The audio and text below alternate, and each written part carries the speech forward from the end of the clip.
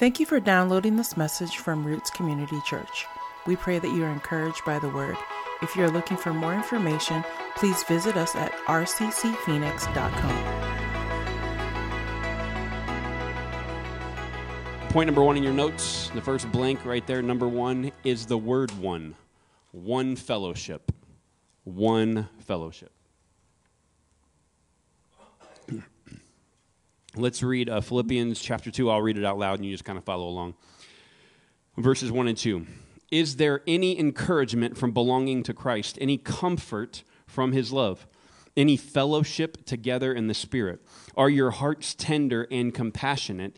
Then make me truly happy by agreeing wholeheartedly with each other, loving one another, and working together with one mind and one purpose. Now, what's happening here is Paul is writing to the believers in Philippi, and he starts this passage with 4 questions. Now, he is not asking these questions because he doesn't know the answer.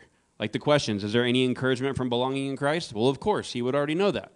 Is any comfort from his love? Absolutely. Any fellowship together in the Spirit? Are your hearts tender and compassionate? He's asking questions, not because he doesn't know the answer. He's asking questions to get us to push a little bit deeper and kind of examine what's in our heart. He is emphatically going forward and saying, hey, look at these 4 things real quick. Now, for any married men in the room, you have experienced this if you've been married longer than 10 minutes. Your wife at some point in time has asked you a question, but when she asked the question, she already knew the answer. She was asking you because she was trying to communicate something else. She was trying to get you to dig a little bit deeper. So, for example, if you're not married, this is a free marriage tip for you here. And if you're newly married and you're still getting in these fights about this, let me, the one who's gone through much pain with this, who I was, only because I was a knucklehead and didn't figure it out. No, my wife is great. It was me. It was my problem. I have, she amen that one. Yes, hallelujah. Thank you. But so let me give you an example of what this looks like. If your wife goes to the store, or well, multiple stores, to find the right outfit to go out with you on a date, and then, yeah, there we go. Okay, everybody's, you're following me now. And then she comes home and spends an hour and a half getting ready. She pulled out the nice soaps, you know what I mean? Like she pulled out the extra conditioner for the hair, the stuff that, for all the color and all that. And then she got ready and did all the makeup and everything, put on the nice shoes, you know what I mean? Like the perfume, and it's all, and she spent an hour and a half getting ready, and she walks out and she says, "Does this outfit look nice?" She is not asking you if the outfit looks nice. That's not what she's asking you. She's asking you something deeper. She knows the outfit looks nice, or she would not have picked it. If you look at her and go, "I don't know if that print goes with that color." No, wrong. Run. That's it. That's over. Everything, you've just wasted hours of your life. Don't do that. I've made that mistake. You're also not supposed to go like this. Yeah. Because she knows she already knows it looks good. She wants you to go a little bit deeper. She wants to probe what's in your heart. She's asking a question, but she already knows the answer. So your answer better be better than the answer she's got in her head. Yep. See, there we go. Yeah, all the women are with me right now. Yeah. I learned this. 22 years of marriage. 23 in May. Woo. So, and it took me many of those to learn this lesson. Here's what you're supposed to say. "I saw that outfit when you brought it in here, and I thought, man, that looks nice. But then, when you put it on, I wish I had me an organ player back right now, like, whoa, yeah. When you put it on, the value of that outfit increased. There is no one in this world who could make that outfit look like that except for you. Because, baby, everything about what you just put on is awesome. And yes." And then what's she going to look at you and do? And be like, "You're so stupid." And she's going to walk off. Right? And when she says, "You're so stupid," that means good job. Because you didn't answer the question that was asked. You answered the question that was really being presented. You dug out what was in your heart, what was in there, to pour it out. There you go, right? Everybody understand that? Yes. Thank you for coming to RCC Phoenix. Let's pray. It was great. Lesson learned. So Paul is not married, and he knows this. He knows this principle. I don't know how he learned it. Maybe he had sisters or something. But because I didn't grow up with sisters. I called my brother my sister, and he's halfway across the road because he can't punch me for saying that when we were little. But, if he grew up with sisters, maybe he understood that. But he was not married. But what he does is he uses the same tactic. He's asking a question that he already knows the answer to for us to probe our hearts and see what's really there. The first question he asks is letter A in your notes. He says this, is there any encouragement from belonging to Christ? Well, why is he asking? Does he want to know? I mean, he's in prison for the gospel. We've been going back and forth on this letter for 10 years. His church is 10 years old. He helped establish it. Is there any encouragement for belonging to Christ? Absolutely. Of course there is. And if I were to sit here and think about it, these next 3 bullet points in your notes, what's the first thing? What's the next encouragement, the benefit from giving our life to Christ? That first bullet point, salvation. Saved from what? Eternity without him, eternity in hell, eternity away from his presence, a lifetime without any real identified purpose. He saved us from these things. The second encouragement from belonging to Christ is the Holy Spirit resides in us. If you are a believer, the moment you got saved and became a new creature, the Holy Spirit came to live inside of you. He is your peace. He is your comforter. He is your guide. He is your convictor. That is residing in you right now if you're a believer. The last one is we have access to God. We have access to God. You can go boldly to the throne of grace, which is where he sits, in your time of need and make your requests known to him over and over again. You got access to the throne room of God to go and pray to him, and boom, your Father responds. It may not be how you wanted to respond, but that's another message for another day. You have access to him, and he answers prayer. The second question he asks, letter B, is there any comfort from his love? Absolutely. He is love. He is the author of love. He is the essence of love.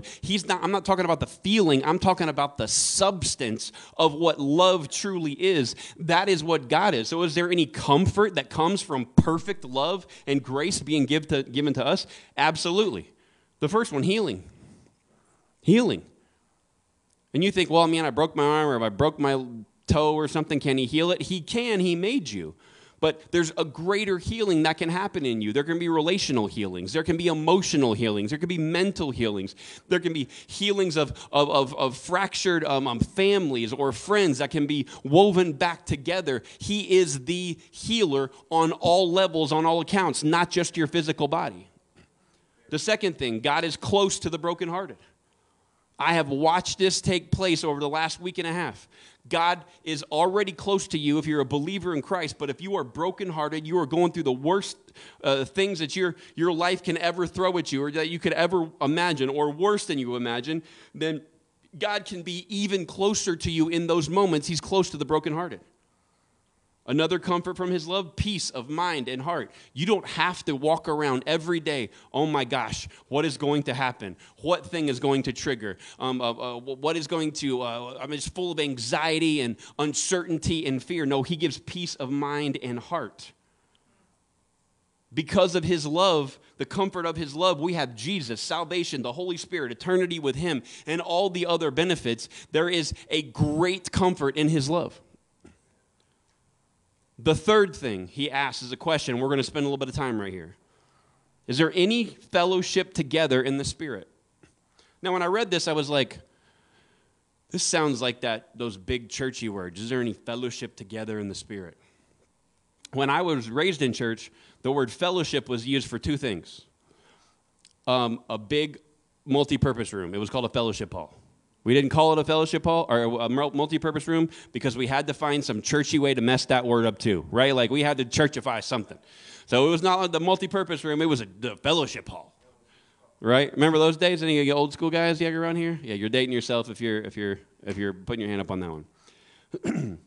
And the other thing we would say is we were going to have a after-church fellowship, which meant I got to stay longer at church than the 2.5-hour service I just attended to eat with the same people. somebody who made mass food before there was Costco. They just went home and just boiled spaghetti or lasagna over and over, and then they brought it in, right? That was my idea of fellowship. But when he's saying, is there any fellowship together in the Spirit, I have to look at that and go, what does he mean? I want us to be a church that if we don't understand something that's being presented or that we read, we don't look at it and go, okay, I'll just keep going. I'll just keep reading. I don't know what that one is, but cool, man. Yes, I'll answer yes because I think that's right, and we'll keep on moving. I want to stop and say, what does that mean? That is a tool for us. It doesn't mean you're stupid. Doesn't mean you're ignorant. Doesn't mean you're an idiot. It means you just don't know. We need to know. So when I looked at this, I said, okay, fellowship, what does that mean? The definition of fellowship, I put it in your notes. It's a friendly association, especially with people who share one's interest. So he's asking, is there a friendly association, especially with people who share one's interest in the Spirit? So when I look at that word in the Spirit, what I'm realizing is this, is that he's asking about believers in Christ. If the Spirit is in you and you're in the Spirit, you are a believer in Jesus. So he's saying, is there any friendly association with people who share one's interest who are believers? What is our singular interest as a believer in Christ? Serving Him, loving others, and loving people. That's what our singular interest is. Next line in your notes. We have to purposely build relationships with those in our local church body. Most people kind of get the fellow only part of it, but not the fellowship. And here's what I mean. Most people in our Western culture church, they come and attend the service or the gathering. They attend that on Sundays, and they associate with someone else because they came to the same place. There is no friendly or relational association. It's just like, oh, you go to that church too? Cool, man. And then see you next week. And then we all bounce and then go our separate ways. That is not a friendly association. How do I know that? Because there are 1,200 people that work at my building in my office at Corporate America. We haven't been there because of the COVID thing for more than a year, but whenever I was going there was 1,200 people in that 3-story building. And because we worked there, we had an association, but no relationship. Unless we branched out and had to work together and find a way to do it. How do I know there's no relationship? Because in the more than 9 years that I've worked there, people retire and and they send out an email and people reply with that email going, oh man, hope you have a great retirement. Oh man, good luck on your next adventure. Oh, da-da-da. Keep in touch. Oh yeah, it's like an old yearbook. No one does that. There is only an association, no relational association. There's no developed relationship between the people at that job, and unfortunately, that attitude has spilled over into the American westernized culture the cultural impact on our churches.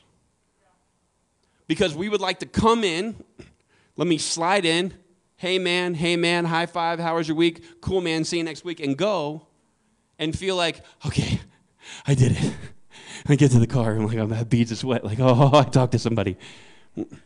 But there's association, but there's no relationship. Well, Matt, can I just come? You could and still go to heaven.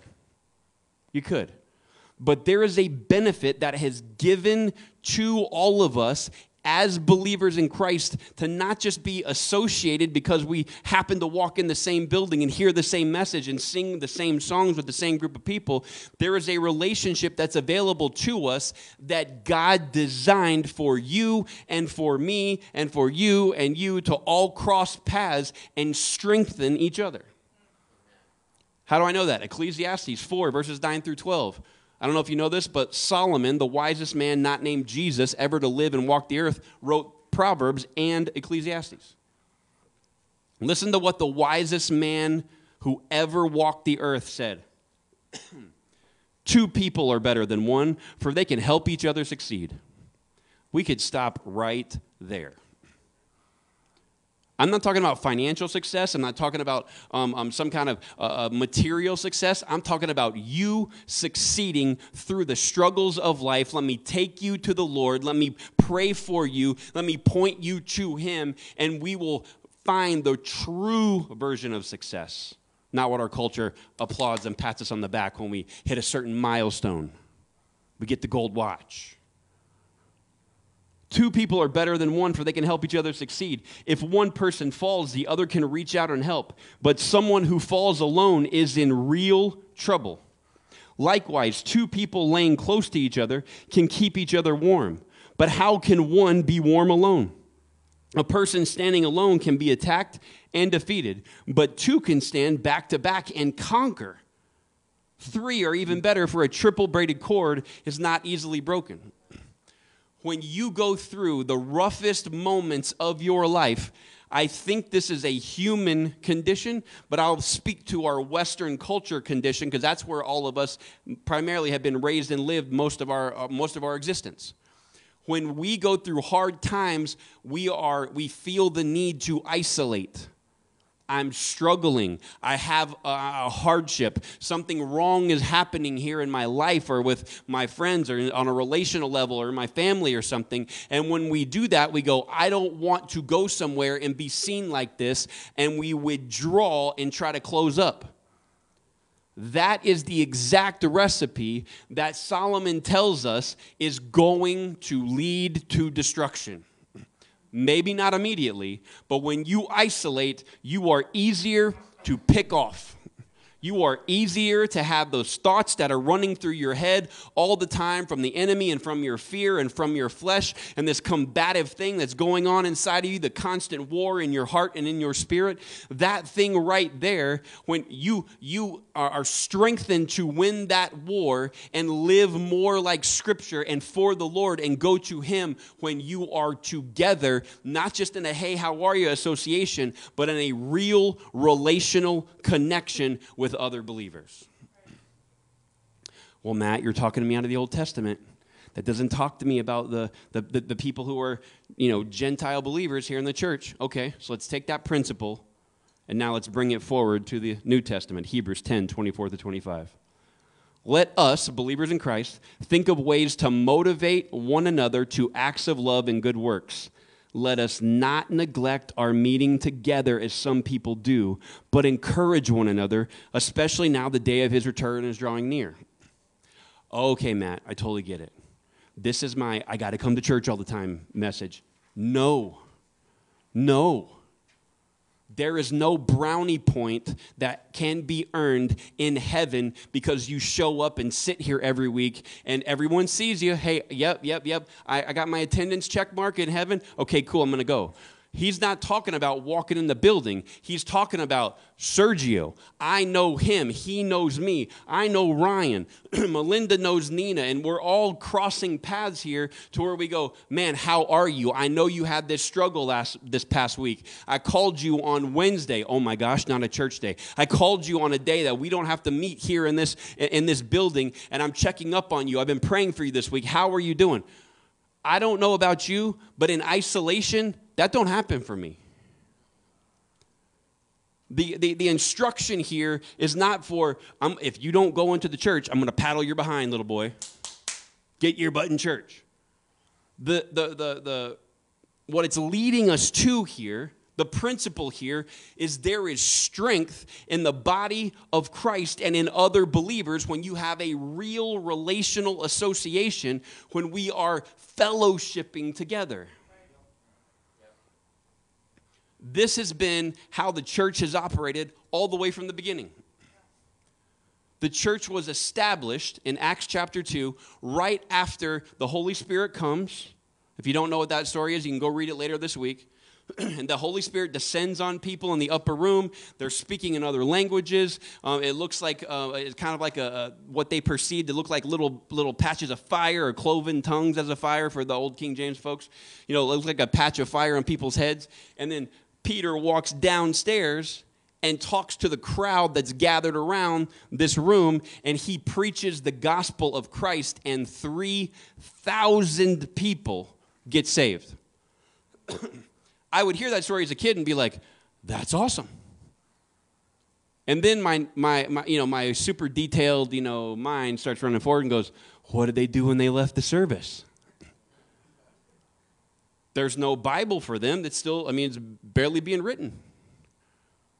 All they have is the Old Testament, and Jesus just came and preached to them and said, hey, I've made all that null and void. I am your way forward. There's no scripture. What do? Acts chapter 2, 42 through 47. Here's what they did. All the believers devoted themselves to the apostles' teaching and to fellowship and to sharing meals. I would have put that one first, but that's just me. Including the Lord's Supper, and to prayer. A deep sense of awe came over them all, and the apostles performed many miracles and signs and wonders. And all the believers met together in one place and shared everything they had. They sold their property and possessions and shared the money with those in need. They worshiped together at the temple each day, met in homes for the Lord's Supper, and shared their meals with great joy and generosity, all the while praising God and enjoying the goodwill of all people. And each day the Lord added to their those who were being saved. There is a difference between getting saved and being added to the fellowship. You can see the two different actions there right at the end of that. The Lord added to the fellowship the people who were saved. They got to get saved, and they're added to this fellowship, this relationship. Now, if you're a really literal-minded person, you could look at this, and this literally happened, and you could say, oh my goodness, are you telling me to sell everything I have? My house, my car, my washing machine, my Vans, my whatever your favorite thing is, my PS, whatever we're on now, 5, 4, 5, PS5, thank you. Ask the younger ones for that one. Thank you. PS5, I got to sell all this stuff, and I got to live in a commune with all these people right here? What is happening? No. This is descriptive, not prescriptive. This is describing that a change of heart happened at the beginning of the church. Did they really do this? Absolutely. Are we supposed to participate in these same principles? Yes. Because when we come in relational fellowship with each other, and that fellowship with Christ drives us to have fellowship with the people around us in our local congregation, our body of believers, our fellowship of like-minded Christians, what it does is it reprioritizes everything in our life. Look at what the believers did. The next 7 little bullet points there for you here in our notes. We'll hit them quick. The believers met in a single place, much like we're doing right now. They left their homes, they left where they were, and they all came and gathered at a single location. The next line, they shared with each other. They shared with each other. When I say each other, I'm talking about other believers. The third bullet, they shared with those in need. Some of the believers were in need, and then some of the non-believers were in need, and they used that as a way to represent Christ to the non-believers. They shared with those in need. The next one, they worshiped together. They worshiped together, just like we did tonight. They had meals together, which we should do after this service is done, because I'm a foodie. The next one, they were generous. They were generous. And the last one, they enjoyed the goodwill of each other. They enjoyed the goodwill of each other. That means that every person who was in a relationship fellowship, a relational style fellowship, in their gathering of believers, they had goodwill towards them. And what happens? They enjoyed it. It brought them joy. It brought them happiness. It brought them hope, because you're not in this thing alone. The deeper you roll, the more confident you are. Let me tell you, let me give you an example of that. When I went to high school, I had no family members that went to high school with me. So when there were riots at my school, which there were, I had nobody on my side. It was me against the world, unless I saw somebody that I rode the bus with. I'm like, bro, it's me and you. If it goes down, it's just me and you. What's your name again? Like, I need to know who to call out to help for. Right. My brother, yeah, I have my brother, but he was in middle school. He was that far behind me. So I was like, oh my goodness, this is nuts. My wife went to school with 217 cousins at the same place. She walks through the hallways and got a little swagger. Huh? Say something to me and it's over for you. Why? Because the deeper you roll, the more confidence you got. You got backup. You got people who are praying for you. You got people who are checking on you. You got people when you fall, they're picking you up. They got people when you're hurt. They don't know how to help you, but they can at least get you to the one who knows how to have that help. There has to be a relational fellowship with the people that come here to this church. It doesn't matter if it's 50 people or 550 people. We have to pursue that relationship with each other.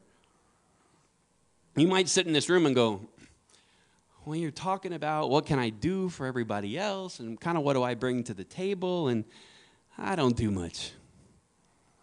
I sit at a cubicle. Me too. My day is kind of boring. Me too. I stare at a screen and look at Excel spreadsheets and send emails. Me too.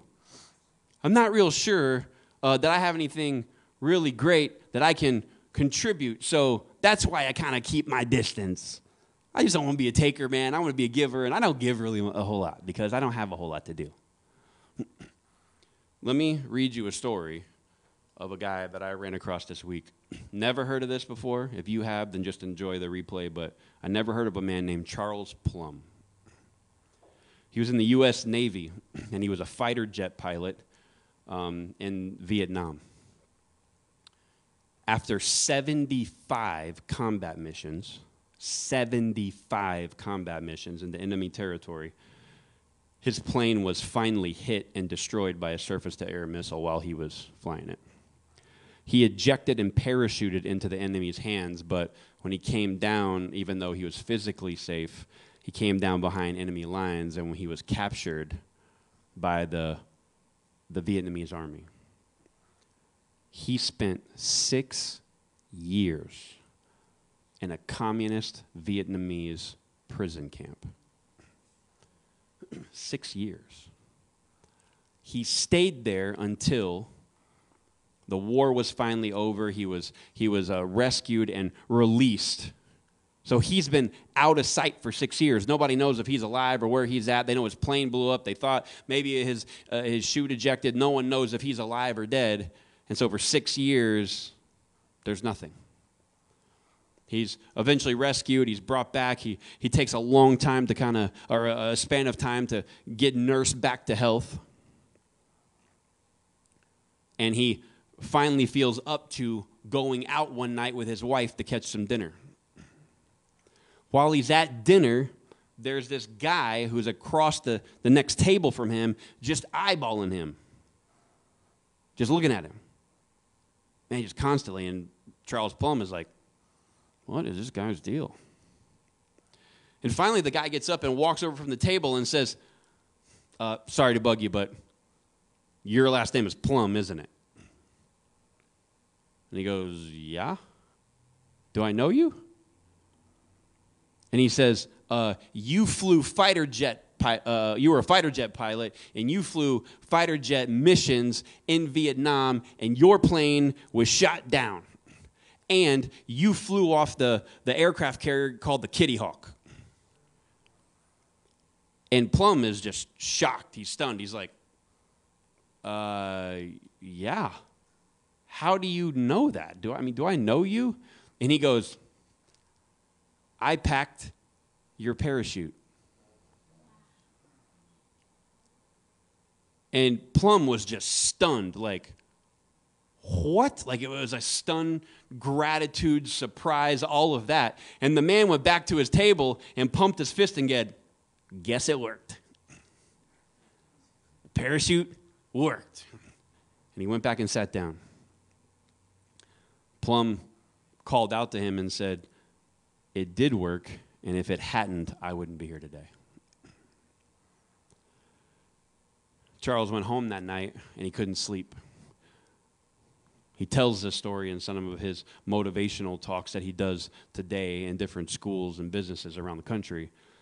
But he couldn't sleep, and he said, I kept wondering what that man would have looked like in a Navy uniform, a white hat, a bib in the back, bell-bottom trousers. I wonder how many times I might have seen him and not even said good morning, how are you, or anything, because you see, I was a fighter pilot, and he was just a soldier.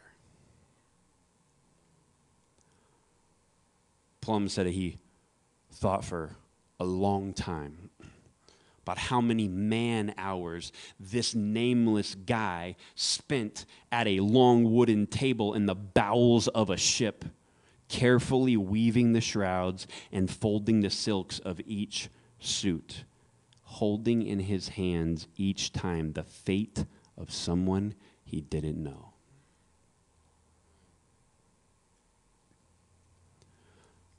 The truth is, most of the parachutes that man packed were never deployed. The majority of them were never deployed. But the few times they were, they had to work. I don't want any one of us to walk in this building and go, or wherever we're gathering, and say, what I do is just this little thing that doesn't get used very much, and it doesn't matter. No. Because the once or twice that it needs to be used, it needs to be deployed correctly. You cannot throw off the thing that you have and that you devalue, because what's happening is you're keeping it from the person who needs it, who God brought to this place, so that can be exchanged, that we can be in relational, friendly association with other believers. We can be in fellowship. And when you withhold what you have, you're putting everyone else at a detriment, even if it's something that's not used very often. 2020 was quite a year, right? Like everyone had to stay home and like couldn't go nowhere, and everybody, like it was just crazy. We're all locked down, and people started doing these challenges online. And so I found this challenge that people did, and somebody said, I want to see who can do the longest handstand, because this record doesn't exist in Guinness Book of World Records, believe it or not. I just want to see it. So he told everybody to do a handstand, film your handstand, put a timer on it, and the longest one's going to win, whatever amount of money or whatever. And so they did this challenge last year, more than 500,000 views on YouTube when I saw it earlier this week. And the guy who won was a guy named Gordon Lindsay. And anybody want to guess how long he did a handstand for? 17 minutes and 39 seconds. He put his laptop in front of him so he could catch like a sitcom show or something. He's standing on his hands, and he's like got his legs up in the air, and then he starts to lose his balance, so he bends his legs all the way back. Like my back hurt watching the guy. Like I've even tried that. Your boy would be like guaranteed to be in the chiropractor's office every day for the next month. Like I was just like, ooh, that's not. I can't do that. You win, bro. He's bent over backwards, and I'm like, man, this is awesome. And everybody celebrates 17 minutes and 39 seconds. I can't do that for 17 seconds. He went 17 minutes, almost 18. And everybody applauds. Why? Because he's doing something with his hands that they're not designed to do. Almost every one of you, unless there's a physical condition that you have that would prevent you from doing this, I guarantee almost everybody in this room has stood up on their feet for 17 minutes and 39 seconds and didn't think twice about it. If you went to the Walmart You definitely stood for 17 minutes and 39 seconds to walk in there and get your stuff and stand in line and come back out. I promise you. No one applauded that. Why? Because that's how your feet are supposed to work. When you withhold the gift from the fellowship that God has given you to bless those around you, you're forcing someone to operate in a way they're not designed to operate. You're telling them, stand on your hands for 18 minutes, and it might work for 17 minutes. We all might applaud and be like, bro, that's not even your gift, and you're plugging a hole that you're not even designed to do, so thank you for standing on your hands for 17 minutes, but the person who's supposed to be standing there on their feet is, I don't want to be involved. When you withhold it, you're not only robbing yourself of an opportunity to help somebody else, you are forcing someone else who's willing to operate in a way that they're not designed to operate. They may be using their gift in a way that I guess we can use my hands to try to stand up, but it's not going to last very long. Don't withhold it. Here's what I'm trying to tell you. If you're a pilot, fly the plane. If you're a mechanic, repair the engine. If you're a computer nerd, then build the navigation software. If you are, you have physical strength and labor, then clear the runway. If you're an organizer and someone who can put things in and see how it's supposed to be and put things in the correct positions, then work in the control tower. If you have the gift of analysis, then man the radar. If all you do is fold things really nice, pack the parachutes. Whatever it is that you do, bring it to the fellowship of other believers. Now, let me stop right here and say something, because I felt like I need to. The goal is to bless each other when we're in need and share the abundance. The goal is not to save a few bucks by manipulating your Christian brother and sister to do what they do as a job for you so you don't got to pay for it.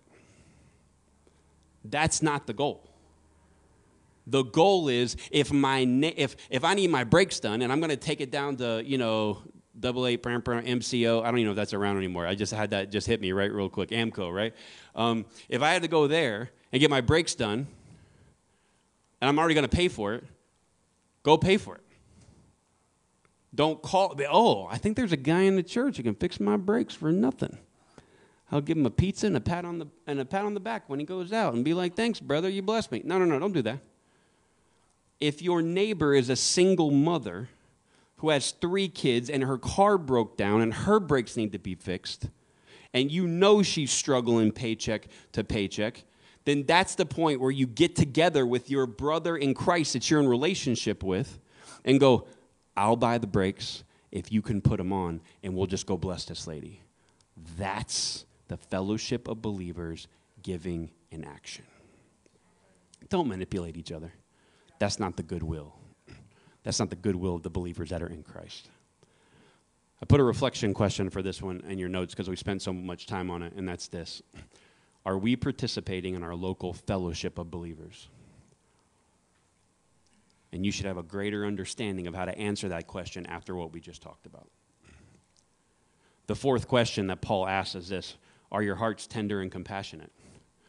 Real easy. 2 Corinthians 5:17. This means that anyone who belongs to Christ has become a new person. The old life is gone. The new life has begun. He's not asking them, hey, are you tenderhearted or are you compassionate? He's saying you already should be, because what's been changed in you as a believer in Christ makes your heart from a heart of stone to one that is soft and tender to the things of God. He asked these 4 questions. And then after he asks the questions, he makes a statement. It's number 2 in your notes. One purpose. Number 2 is one purpose. he makes the statement after he asks these 4 questions. Then make me truly happy by agreeing wholeheartedly with each other, loving one another, and working together with one mind and purpose. This little verse right here, I think it's the second verse or that last line of that passage we read earlier. This one really bugged me. You might say, why did that bug you? It's only because of this statement. Agreeing wholeheartedly with each other. That's going to be tough for me to do. I got disagreements about Scripture, about the meaning of it is, the intention of it, the context. I got disagreements with people, how the believers who say, I'm living my life, but I'm going to do this. I'm like, it doesn't really line up with the Scripture and all that kind of stuff. I got disagreements with people. It's just a natural thing. If you've never had a disagreement with anyone, you are not being truthful with yourself.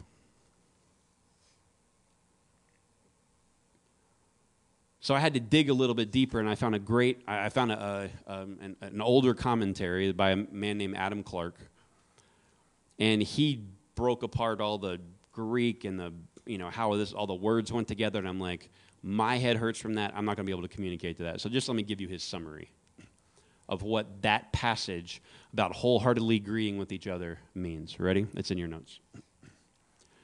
Being perfectly agreed in laboring to promote the honor of your master, of one mind being constantly intent upon this great subject, and keeping your eye fixed upon it in all you say, do, or intend. Every single one of you has a different gift, a different life, a set of life experiences, and a different perspective that you bring to the fellowship of believers. You may not agree about every single subject, and that is not a qualification to still be in good relationship and show goodwill to someone else. What it does mean is that our goal, that we are perfectly aligned and agreeing upon bringing honor to the name of Jesus Christ. We are promoting the gospel of Jesus Christ.